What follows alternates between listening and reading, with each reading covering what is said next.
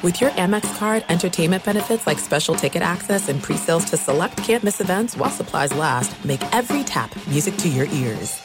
When you drive a vehicle so reliable it's backed by a 10-year, 100,000-mile limited warranty, you stop thinking about what you can't do and start doing what you never thought possible. Visit your local Kia dealer today to see what you're capable of in a vehicle that inspires confidence around every corner. Kia, movement that inspires. Call 800-333-4KIA for details. Always drive safely. Limited inventory available. Warranties include 10-year 100,000-mile powertrain and 5-year 60,000-mile basic. Warranties are limited. See retailer for details. I'm Diosa. And I'm Mala. We're the creators of Locatora Radio, a radiophonic novela, which is a fancy way of saying a podcast. Welcome to Locatora Radio Season 9. Love at First Listen. This season, we're falling in love with podcasting all over again. With new segments, correspondence, and a new sound. Listen to Locatora Radio as part of the My Cultura Podcast Network, available on the iHeartRadio app, Apple Podcasts, or wherever you get your podcasts. Kaboom! If you thought 4 hours a day, 1,200 minutes a week was enough, think again. He's the last remnants of the old republic, a sole bastion of fairness. He treats crackheads in the ghetto gutter the same as the rich pill poppers in the penthouse. Wow. The clearinghouse of hot takes break free for something special. The Fifth Hour with Ben Maller starts right now. In the air, everywhere. We are back at it. Another weekend has kicked off. It is the Fifth Hour with Ben Maller and Danny G. Back again to save you from the boredom on the weekend. I know it can be tough. Not a lot of options to choose from. So we are here for you. And it is just I on the Friday podcast, Big Ben. And we thank you for supporting the radio show. And as you know by now, this podcast is a spin-off of the Ben Maller radio show, which is available on terrestrial radio. This only available in the podcast format as we begin anew this weekend. And the biggest story in all of sports right now involves the Miami Dolphins, a former Dolphin coach, and a bunch of NFL teams that are squirming right now, a bunch of NFL owners that are squirming right now. This Brian Flores story is insane. And who better to talk about it than a guy by the name of Dan Lust. Dan joins us here. He's a practicing sports attorney. You've heard him on some Fox Sports radio shows. He's been all over the place. You name it, he's popped up. This has been a big week for him as he has been on television and radio doing a number of interviews. He is a practicing attorney, as I said, but also he's a sports law professor at New York Law School. He's got the gift for gab. I first heard of him with my friend Tony Bruno a couple years back. I said, this guy's good. And I'm glad that finally we get to touch base and have a conversation here, me and him. So let's give it up now to Dan Lust. He also hosts a very popular sports law podcast, his own podcast, Conduct Detrimental. So, Dan, let's get right into it. The story of the week involving Brian Flores. You've been all over it, providing some great perspective on this. A lot of money involved, a lot of reputations involved in this, depending on how far it goes. So on a scale of 1 to 10, with 10 being as big as it possibly can get, Dan, how massive is this Brian Flores story? I think you got to lean towards a 10, right? Obviously there's always the possibility the case gets dismissed and, we kind of lose on a procedural ground. But the allegations, right, it's somebody calling out the NFL, not indirectly, right? You could talk about the Colin Kaepernick case. Was it a case about race? Kind of, but it was really a case about kneeling. It was not really a case that hit directly to the core. And that's what Brian Flores is doing. And then, I'll give you one step further.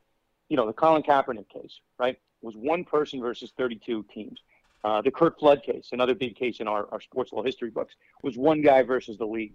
This is a class action lawsuit, which doesn't mean it's not just Brian Flores. He's inviting coaches of the past, right, that maybe were wrong, be it Marvin Lewis, be it, Hugh Jackson, via Jim Caldwell. Some of those guys he explicitly references as in complaint. So this is going to be, maybe tens, if not hundreds of people joining Brian Flores on the sideline, no pun intended, and going after the NFL. So from a numbers perspective, this could be, I'm not one to give hyperbole, but from a numbers perspective, it could be the biggest sports law case of all time. Wow. Yeah, and I was trying to wrap my head around it, and reading some of the stuff, and you have great information. I know you've got a podcast that we'll plug as well, where you took a deep dive in this. But how long, as a lawyer and someone that teaches law, Dan, this seemed to come together pretty quick. How long do you think that Brian Flores was working on this behind the scenes? Because the Giants hired a coach, and within a couple of days, boom, this lawsuit's out. So how fast do you think, from the time that the lawyers contacted him or he contacted the lawyers, that they were able to turn this thing around? Very quickly. We could talk about the timing. There is something intriguing to me about the timing element, independent of the substance. So they turned this around very quickly, right? It's less than a week they get this thing out. Now, the question that I have, right, like, why would you have filed this lawsuit on this week, right? The statute of limitations for something like this is sometimes years. Like, what was the benefit of doing that? Mind you, also, Flores is in the middle of interviewing for the Saints head coaching position and the Texans head coaching position. The day this lawsuit was filed and became public, he had an interview with the New Orleans Saints. So I'm like, the lawyer in me goes, I don't know, if it was my client, I'd say, hey, why don't you wait until you get those jobs, or you don't get them? If you get the Texans job or the Saints job, maybe you want to consider not suing, right? I'm not sure. You have to have that conversation. And then the other way around, if you don't get those jobs, wouldn't that make your case even stronger, right? If you don't get the Texans job and you're not competing against Brian Daboll, there's no one, of that name caliber, and you don't get it, doesn't that say more? So then I thought about it. I had this epiphany. And as you know, I've been kind of doing, the media tour. I had this epiphany yesterday, and I'm like, that's why they did it. Because right now, all eyes are on the Houston Texans. People have considered him the front runner for the position, and I imagine to some extent with the Saints as well. But now, if he doesn't get it, we're going to see it play out in real time, right? Whoever they announce for that job, be it Flores or whoever else, it's going to put exponentially more pressure and more attention on this lawsuit.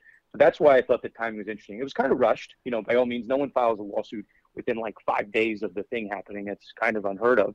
But that's why they did it. That's why 2 law firms are on this, because it was a really, I'm sure, intensive job to get this filed, have the media all lined up, and now kind of sitting pretty as guys like Marvin Lewis speak out on your behalf, and Hugh Jackson, and you have a Super Bowl 2 weeks away, and you're in the middle of Black History Month.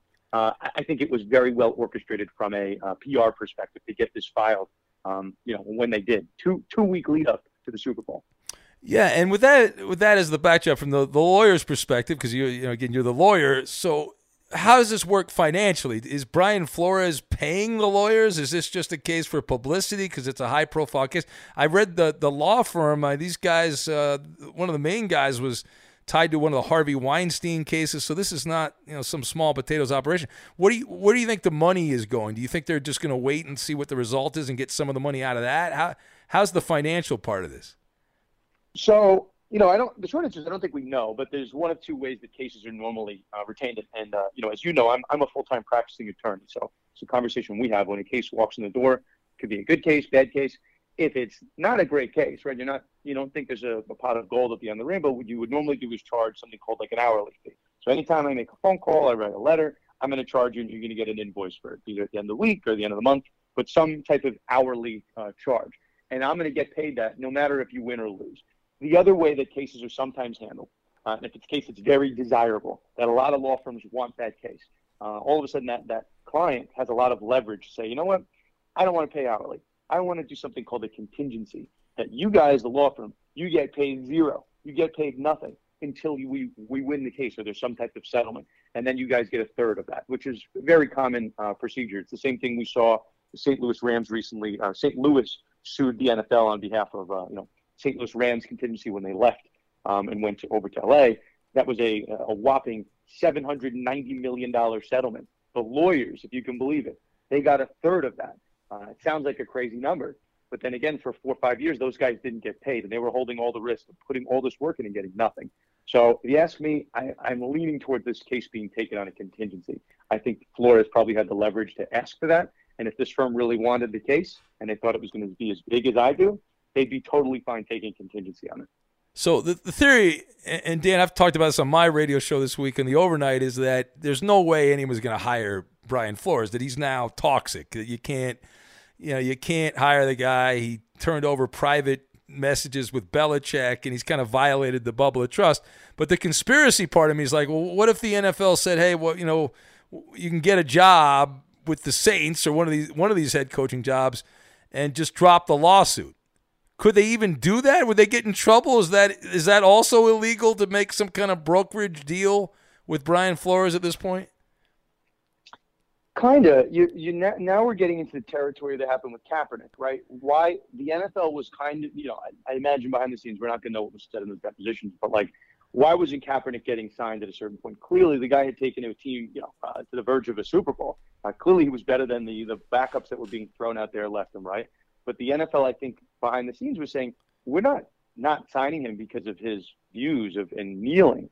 We're not signing him because he's a distraction, and there's a lot that come with it. So, being a distraction is not necessarily an implicit purpose. Like, you can't discriminate against someone based on like race, age, or sex, right? But not signing someone because they're a distraction, I don't know. It's at least colorable that that's not some type of discrimination. I think now, I wouldn't want to be the Texans making that argument, certainly. But I think now you'd say the guy was the most qualified guy, but there's a lot of noise about hiring him, and we're trying to have a rebuild, and we already have the Deshaun Watson situation on our hands. We just can't afford a second, hit like that to PR. I think people could understand that that's maybe not a discriminatory purpose. Again, I don't want to be making that argument if I'm the Texans, and that's why, as I mentioned, so much more pressure placed on the Texans. He might have got the job. I have people in my replies on Twitter, it's Texans fans, that say they want him to get the job, independent of all of this. He's the most qualified guy for the job. He turned around the Miami Dolphins in 1 year. Maybe this is the right guy for the job. But yeah, if he doesn't get it, right? And I don't know. Could they create some type of deal? Hey, we'll give you this job if you make the lawsuit go away. Maybe, but who's going to cut that deal? The Saints are going to cut that deal. The Texans are going to cut that deal, and make their games kind of this media frenzy. I don't know if a team's willing to sign up for that. Yeah, it is interesting. I mean, obviously this whole thing, and I read some of the documents online, the 58 pages that were out there. Some of those were just signed legal documents and whatnot. But the question is, how much of this is actually meaty so far? Early on, could have more stuff added to it, but it seems like a lot of the word you lawyers use is hearsay. Is there a lot there? And I like to pretend like I'm a lawyer. I'm not. But the way I read it, I said, well, these points can be argued by the NFL, and they could probably get out of most of this stuff, if not all this stuff. How did you read it when you talk about the actual, rather than just hearsay, stuff that actually is going to stick here? That's really at the crux of the case, right? Even the Stephen Ross stuff. I don't know what evidence he has to support that Stephen Ross offered him a bribe to lose games. I imagine Ross would have been smart enough, if indeed this is true, not put it in a text or an email. And I'll go one step further. Seeing how they put the Bill Belichick text in the complaint, that's a creative move by the lawyers involved. They didn't have to do that. They could have saved that for later and exchanged it. I think they would have put a Stephen Ross text or an email like that directly in the complaint. So I'm not sure what they have by way of physical evidence. Certainly that's going to be very important. Otherwise, as you mentioned, hearsay, he said, she said, who's more credible? You even have now what's coming out with the Denver Broncos. They're completely refuting his report, that the Broncos and Elway showed up late to their meeting. And they say they have documentary evidence to back that up. So when you bring a case like this, it's not just, I believe the NFL more, I believe Flores more. It's really all eyes are on Flores and the plaintiffs. They bear the burden of proof. They have to prove their case. They have to come forward with the evidence.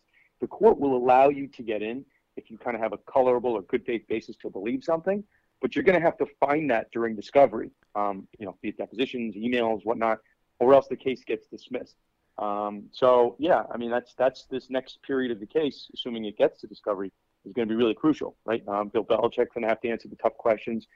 Elway is going to have to answer the question. Stephen Ross. That's a who's who of NFL personnel. Yeah, you can't just have a case on hearsay. I mean, sometimes you can, but you need something that the jury can really put weight into and look at, and you can hold up in front of the jury. They say, here's this email from the Giants, right? Here's this email from the Broncos. So, yeah, at this stage, if anybody tells you, Flores is definitely going to win or he's not going to win, no one has any clue because no one has seen the emails, right? So that's really where this case is going to be won and lost. Well, absolutely, Dan, and that's, you follow all these legal stories. You're great on social media and whatnot. I know you do a lot of radio stuff and TV and whatnot, but the email and with what we learned from the Washington, I guess the Redskins, now they're the Commanders or whatever, but the John Gruden story that came out of that, and that was just an email. I'm sure he never imagined, Gruden, that would ever come back to bite him, and it did. And so the owners, I mean, you follow these things a long time, they're not going to allow this to get to discovery, are they? Because imagine the skeletons they've got in those emails. Although some of these guys are so old, I don't know if they even email, but there's got to be stuff out there, right? 100%. I mean, I would think, right, if you asked me this question maybe like 2-3 months ago, I would say I'm not sure. These are billion-dollar teams. They probably are very smart. They probably, when I'm saying smart, like, I don't know, sneaky, right? They don't put anything in writing. Let's just talk about it, assuming that's what's going on here. But we saw with the John Gruden saga that at a very fundamental level, those emails were horrendous. Those emails existed on the server for years, and no one said anything about them. So I think the Gruden case kind of pulled the curtain back a little bit and tells you that maybe there's more behind the scenes than we've ever really, thought about. John Gruden made it to the highest level of the NFL head coach, right? And he was, he was a head coach for different teams over the course of, more than a decade. So you don't really know what's behind the curtain. You ask me whether the NFL is going to pay to make this go away. I think they'd love to, but that always depends on the plaintiff in the case. Another case that I've been doing a lot of coverage on is the Deshaun Watson case. There's 22 individuals who are suing Deshaun Watson in civil court. It's been reported that some of those individuals want to settle the case. They want to get paid. Other ones are more concerned about the message it sends and really sticking it to Deshaun Watson and keeping this case in court, keeping it in the public realm. The second the case is settled, no one's going to talk about the case anymore. Maybe they will for a week or two, but this narrative on Watson has now gone on for a year because there are certain plaintiffs that don't want to settle. If you ask me, I'm getting the vibes that Flores doesn't want to settle. He didn't put an amount of money that he was seeking in the complaint, which is number one sign. Number two is the kind of shock and awe value that he put into this complaint. He's got the quote, the first sentence of the complaint is the Bill Belichick text. The second sentence of the complaint is a quote from Martin Luther King. And then he gets into the, actual normal legal stuff. So, all the optics to me point out this is someone that wants to send a message. It's not someone that wants to settle. It's not someone that's going to go away so quickly. And if you're the NFL, it's going to get a lot worse before it gets better because you have now, again, like the Hugh Jackson's coming out, the Marvin Lewis is coming out. Hugh Jackson has his own allegations that he says the Browns paid him to lose games. Another African-American coach who was kind of, let go from his team and now can't find another head coaching gig. So, yeah, I think the NFL would love to settle it. I just don't think it's their call. Do you love Selena? Like, really love? Whether you saw her live, saw the movie as a kid, or saw her looks all over TikTok, there's no shortage of reasons to stan the Queen of Tejano. And Stan, we do over 3 whole episodes of our podcast, Becoming an Icon. We're reminiscing as lifelong Selena fans, sharing hot takes and telling her story. Listen to Becoming an Icon on America's #1 podcast network, iHeart. Open your free iHeart app and search Becoming an Icon. Hey, I'm Jay Shetty, and I'm the host of the On Purpose podcast. On Purpose is dedicated to helping you be happier, healthier, and more healed. This week, I talked to Orlando Bloom in a rare interview where we went deep into how he got comfortable with fear, navigating the changes in relationships, and how to change the guilt and shame thought pattern. This conversation shows a never-seen-before side to Orlando Bloom and his unique life journey. I think we all struggle sometimes to really deeply believe that we are enough, that we're valued, that we're valuable. We're imprinted by our parents from the age of 0 to 7, right? I'm constantly trying to go how do I detach from this idea of is that my baggage? It doesn't look like my baggage.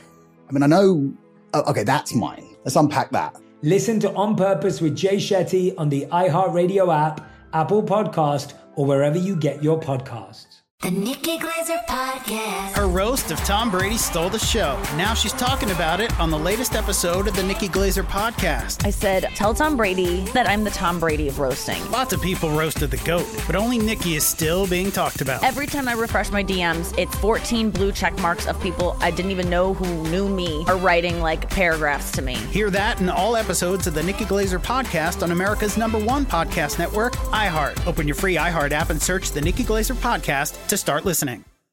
Yeah, and as far as Brian Flores doing all the interviews and from the legal perspective, like the advantage you have, right, as a lawyer when you have a lawsuit like this is I'm pretty confident the NFL did not know this was coming, right? This is not normal that you blow the whistle when you're still trying to get a job. This is an unorthodox way of doing things. So doing all the TV interviews, going on CNN and CBS and all these places, he's doing that for the court of public opinion, right? This is to try to tug at the heartstrings, and that's the message, right? You have the advantage there. You're trying to get your message out before the NFL can counter. Am I correct in that?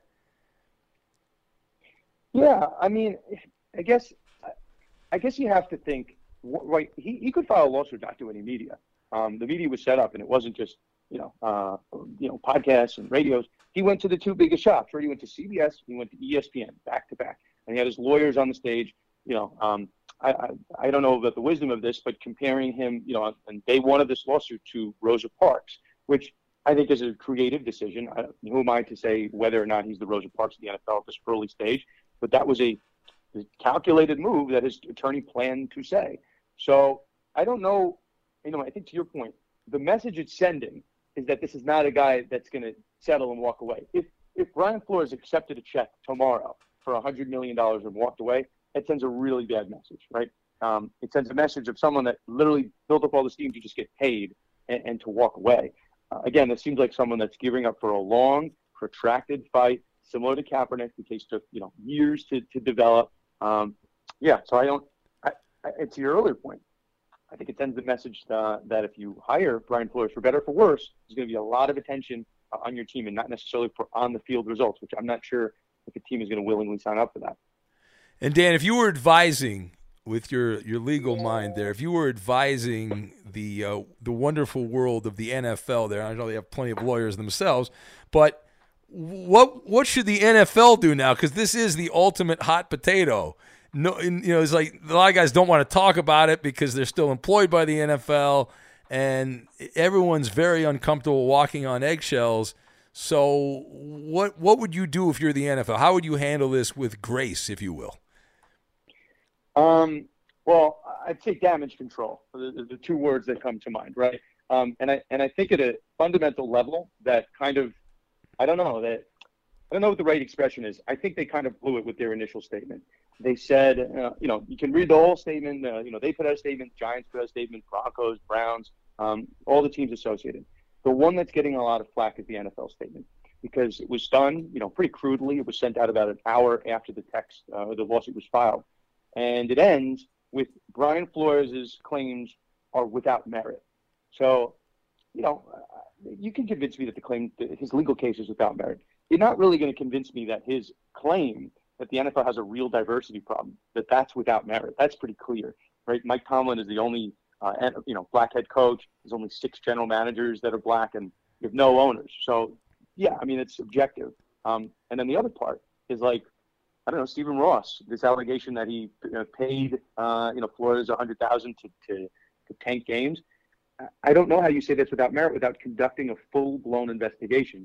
So my advice to the NFL would have been, have your statement not emphatically say that Flores is 100% wrong. That doesn't make any sense. It should be, we're launching a full and unfettered investigation. We're prepared to defend this, but we take these claims very seriously, and we're launching a full investigation. We'll have more on this at a later point in time. Put out the statement, but don't completely poo-poo Brian Flores, who's, I think, whether he wins or loses his case, I think he's right that there is a diversity problem and something needs to be done about it. If the NFL doesn't want to, I don't know. I mean, that's kind of what their message sent, that there's nothing here and we're going to swiftly move and we're going to get this case dismissed. Nothing to see here. On to the Super Bowl. Let's talk about Brady's retirement. Is how I read it, which I think was definitely inappropriate. Yeah, and based on what you've said here and kind of reading the room and hearing things, and Does your gut tell you that if we have this conversation in February of 2023 that this thing's still out there, or does this end up vanishing by next NFL season, which is in September? What is more likely to happen? What do you think? We're going to know, I want to say, in about 60 to 90 days. So the NFL is going to move to dismiss, which they always do. They move to do it in the Gruden case. They always move to dismiss. We'll know in about 60 to 90 days, right around there, maybe a little bit longer, if the judge agrees with that sentence. The case should be kicked out of court. And if it's not kicked out of court, is when you enter discovery. So, I don't know, discovery takes years, right? I mean, it's a long process. So we'll know in again, that 60 to 90-day period, if this case is going to go a year, 2 years, 3 years, because that's how long it takes to depose all these people, to depose all 32 teams. It took that St. Louis Rams case that was, alleging that the NFL committed a fraud by moving the team from St. Louis to Los Angeles. It legitimately took that case 4 years to get ready for trial. And it didn't have the same type of sensitive undertones that this case does. And this case will be playing out very publicly. So, yeah, I you asked me to bet on it right now, and I think, as you know, I'm a betting guy. Yeah, I'd say probably minus 225 that this case is around a year from today. Bet the over. You got to bet the over on this. Is what you got to do. Bet the over. Yeah, that's fair. And the John Gruden story now. This is kind of off the radar. It's not getting that much attention legally. Does Gruden have a leg to stand on? I know that there was a suit filed, as you talked about. The NFL immediately tried to dismiss it and all this stuff. But where Gruden's at right now, he's also probably not going to work in the NFL again. But is there any kind of way that he can get some money out of the NFL and actually win this? I mean, it's another case, kind of what we're talking about with Flores. Like, I don't really think Gruden cares about the money. I think Gruden losing his job with the Raiders and whatever endorsements, I think he had a Skechers deal. How much money was that really worth? He had signed a 10-year, I think $100 million contract. I think he was a couple of years in. So what was that, $50 million, at most? Maybe a little bit more for the endorsements. I don't really think he was entitled to that. Number one, he's not going to be entitled to the whole amount because it's, will he have kept his job anyway? The Raiders were kind of a middling team, right? But I don't think it's a guy that cares about money. I think it's a guy that cares about his reputation being destroyed and wants to see why they leaked the emails, who else was in it, whatnot. If you ask me, I actually think that Gruden's case is, and hopefully Old Takes Exposed doesn't find me on this, but I think there's some credibility there to the Gruden case. Maybe it's an easier case to prove than the Flores case, because I don't know, there's hundreds of thousands of emails, and only the emails that are leaked belong to John Gruden. So that seems to be someone selectively doing it. And then only 3 people had the emails: the lawyers for Washington football team, I guess now the Commanders, we'll call them, and the NFL. That was it. So someone leaked the emails, and I think everyone can agree whoever leaked it probably committed some type of tortious element, has some type of legal liability. So it was either Washington football team, the lawyers, or the NFL, right? You've just got to pick your poison here. Whereas, in the Flores case, he's got to prove this. It's 32 teams. He's got to prove some collective elements. It's certainly a much tougher sell. Well, and also Gruden was not an employee of the NFL right at the time. So when those emails were sent, he was not working for the NFL. And it is interesting how I remember we were talking about that on the radio show, and those emails were all leaked to major newspapers in New York, which I know a lot of lawyers in New York, and what you're in New York, but it just seemed like it's right near the NFL offices. Like it was just too convenient that took place. But do you love Selena? Really love? Whether you saw her live, saw the movie as a kid, or saw her looks all over TikTok, there's no shortage of reasons to stan the Queen of Tejano. And Stan, we do over 3 whole episodes of our podcast, Becoming an Icon. We're reminiscing as lifelong Selena fans, sharing hot takes and telling her story. Listen to Becoming an Icon on America's #1 podcast network, iHeart. Open your free iHeart app and search Becoming an Icon. Hey, I'm Jay Shetty, and I'm the host of the On Purpose podcast. On Purpose is dedicated to helping you be happier, healthier, and more healed. This week, I talked to Orlando Bloom in a rare interview where we went deep into how he got comfortable with fear, navigating the changes in relationships, and how to change the guilt and shame thought pattern. This conversation shows a never-seen-before side to Orlando Bloom and his unique life journey. I think we all struggle sometimes to really deeply believe that we are enough, that we're valued, that we're valuable. You know, we're imprinted by our parents from the age of 0 to 7, right? I'm constantly trying to go like, how do I detach from this idea of is that my baggage? It doesn't look like my baggage. I mean, I know, okay, that's mine. Let's unpack that. Listen to On Purpose with Jay Shetty on the iHeartRadio app, Apple Podcast, or wherever you get your podcasts. The Nikki Glaser Podcast. Her roast of Tom Brady stole the show. Now she's talking about it on the latest episode of the Nikki Glaser Podcast. I said, tell Tom Brady that I'm the Tom Brady of roasting. Lots of people roasted the GOAT, but only Nikki is still being talked about. Every time I refresh my DMs, it's 14 blue check marks of people I didn't even know who knew me are writing like paragraphs to me. Hear that in all episodes of the Nikki Glaser Podcast on America's #1 podcast network, iHeart. Open your free iHeart app and search the Nikki Glaser Podcast to start listening. Moving on from that, though, Dan, the Commanders, you've had some great stuff on social media, and I know you got the podcast as well. The Commanders, the ultimate bland nickname, and just generic. I guess we're in the age now where you can't have anything fun, but you brought up a great point on social media that one of the reasons that we have this, not only because everyone gets offended by everything these days, but also there was some random guy, right, I guess in Virginia, who has been waiting for this name change and had been hoarding different names. Explain, kind of walk me through what this guy was able to pull off and apparently successfully pull off and stonewall a $4 billion NFL team. See, I'm so happy you bring this up. Like, Sports Law is now in the last, year or so getting a nice platform. I've been aware of all these like little niche stories for years, and it's nice that they're coming out. There's a random actuary from Virginia. He has no ties to the NFL. He's just a random guy. If you looked at him on the street, you wouldn't look twice. Just some random dude. And a couple years ago, he goes, you know what? I think the name Redskins is probably going to get in trouble with it. Maybe this guy was like an early investor in crypto. He saw the trend happening before it really came to be. And he said, it would be fun if I just started trademarking all these names. Washington Presidents, Washington Monuments, Washington Justice, Washington Red Tails, which I guess is a very popular name, Washington Red Wolves, another popular name that I guess people in Washington really wanted.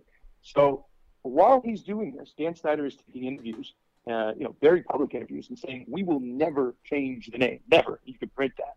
And this guy's just sitting here, la-di-da, trademarking about 30 to 40 names of pretty, good, solid names that I would think are better than Commanders. So this guy does it. He starts opening up an online store with mugs and hats and T-shirts. And for trademark law, you need to just prove you had a good faith basis for using the name and you were putting it into commercial use. So he's selling like 2 mugs, a T-shirt with the Washington Monuments on it, and that was viewed by some as being legitimate.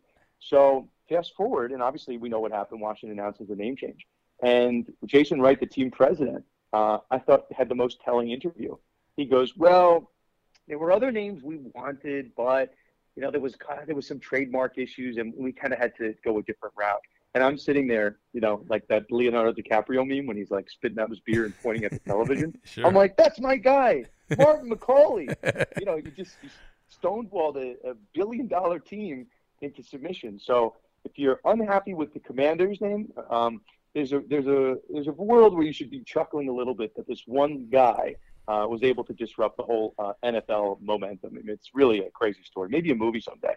Yeah, that definitely has. You could see that on the big screen, like how just some kind of disheveled guy, and he just because it doesn't cost that much. Am I correct, Dan? Like the way to get something copyrighted or trademarked or whatever, it's not that expensive, right? Like he didn't. How much do you think the guy was spending to trademark all these different names? It must not have been that much, I would think. Probably four figures. Okay. Maybe low 5 figures. It's not going to be that much. But where the critical flaw was for Washington, as far as I know, when Dan Snyder said we're never changing the name, I imagine, right, if I'm a lawyer, I would probably have said, well, Dan, I know you never change the name. If you do change it, shouldn't we get backup? It's probably going to cost us like $1,000. What do you think? Yeah. And I don't think they did that. That was the mistake from a legal perspective. Like, I don't know. You can say you're never changing the name, but at least spend $1,000. You guys are worth $1 billion, so millions in tickets every year. Get a backup name so you don't look really stupid and you have some random Virginia actuary dunking on you and making you look incredibly incompetent. Absolutely. We have a little time left. I wanted to talk about Deshaun Watson. You mentioned it. You referenced it earlier. This is also a fascinating sports law case that he's missed an entire season. This thing is still dragging on and on and on. I know we're after the Super Bowl here. There's supposed to be some new revelations that are going to come out here. And you mentioned the publicity part of it, but he's already missed a year. Nobody wants to trade for Watson because this is still hanging around with these different women. And I'll ask you a question I asked earlier about the NFL case with Flores. We have this conversation. We have you back in September. The NFL is about to start another season. Is Deshaun Watson's legal trouble over, or is this thing continuing? What do you think happens with Watson? We're about to hit an interesting point with Watson. Whether or not you want to believe the reports, they've been wrong before. There's reportedly a grand jury that is in the process of convening. Is almost done. It depends what the deal is, but the grand jury will announce whether or not there's criminal charges. The DA could have made that decision on their own, but they wanted to give it to the grand jury, probably because it's a high-profile guy, pretty popular in Houston. And maybe the DA wanted to put the blame on the jury or the grand jury if they indicted him on criminal charges. That's going to happen. I mean, people have been saying it's going to happen any minute. It's been 11 months and we haven't had it. I imagine we're getting closer there. If there are criminal charges, I don't think Watson is traded. I think Watson gets kind of the Michael Vick treatment and he just pushed in the background for years. I don't know. Michael Vick was legitimately sent to prison. And that happened fairly quickly. I think it's too premature to say that with Watson, but I think if you're a betting man, again, as I am, I think that maybe it's less than, it's certainly less. It's closer to even money, but I think you'd predict that there'd be some form of criminal charges. The DA's office is circling this. They sent out subpoenas for his social media accounts. They put a lot of time into this case. It would be odd for them to walk away with nothing. I heard the same reports, which I'm sure you did, that the Carolina Panthers were considering potentially trading for him, even though this was hanging over his head. Ultimately, they did not. That the Dolphins, speaking of Brian Flores, that those guys were thinking of trading for him, but ultimately did not. The trade window opens back up on March 16th, so pretty soon. If there are no criminal charges by that time, it's possible a team takes a chance. But again, my gut, I'll take whatever the over is. I'll certainly go with it. Yeah, so if that's the case, then even on a civil thing, if it doesn't become criminal and he ends up having, he loses, then he's going to be suspended. I think he's suspended either way, which is weird because he's already missed a season. So anyway, listen, I love you on Twitter. I'm following you from afar there, and you've got your podcast. How can people keep in contact, get caught up on all the sports law? And you're blowing up here. You're on TV, radio. You're everywhere. You're a one-man machine over there, Dan. It's very impressive. I appreciate it. We're getting lucky with a couple big stories. So, I'm on social media at Sports Law Lust on Twitter and Instagram. And then our podcast called Conduct Detrimental. Obviously, we dedicated a full episode to the Brian Flores stuff. We've done Washington football team, Deshaun Watson. The Conduct Detrimental is the top sports law podcast in the world. I'm not sure that's saying much because there's only like 3 of us, but we'll take it. We'll say top sports law podcast in the history of humanity. I think that sounds even better. Well, I want you to know, Dan, I'm fascinated. I'm jealous that you get to work in that world because every time I'm doing the sports radio, it's pretty standard fare, but anytime one of these stories comes up, I imagine myself as a lawyer. And I try to think like a lawyer, and I always have a lot of fun with these things. So I appreciate your expertise, and thank you. We'll have you on again, and good luck. Thank you. My pleasure. You tell me when.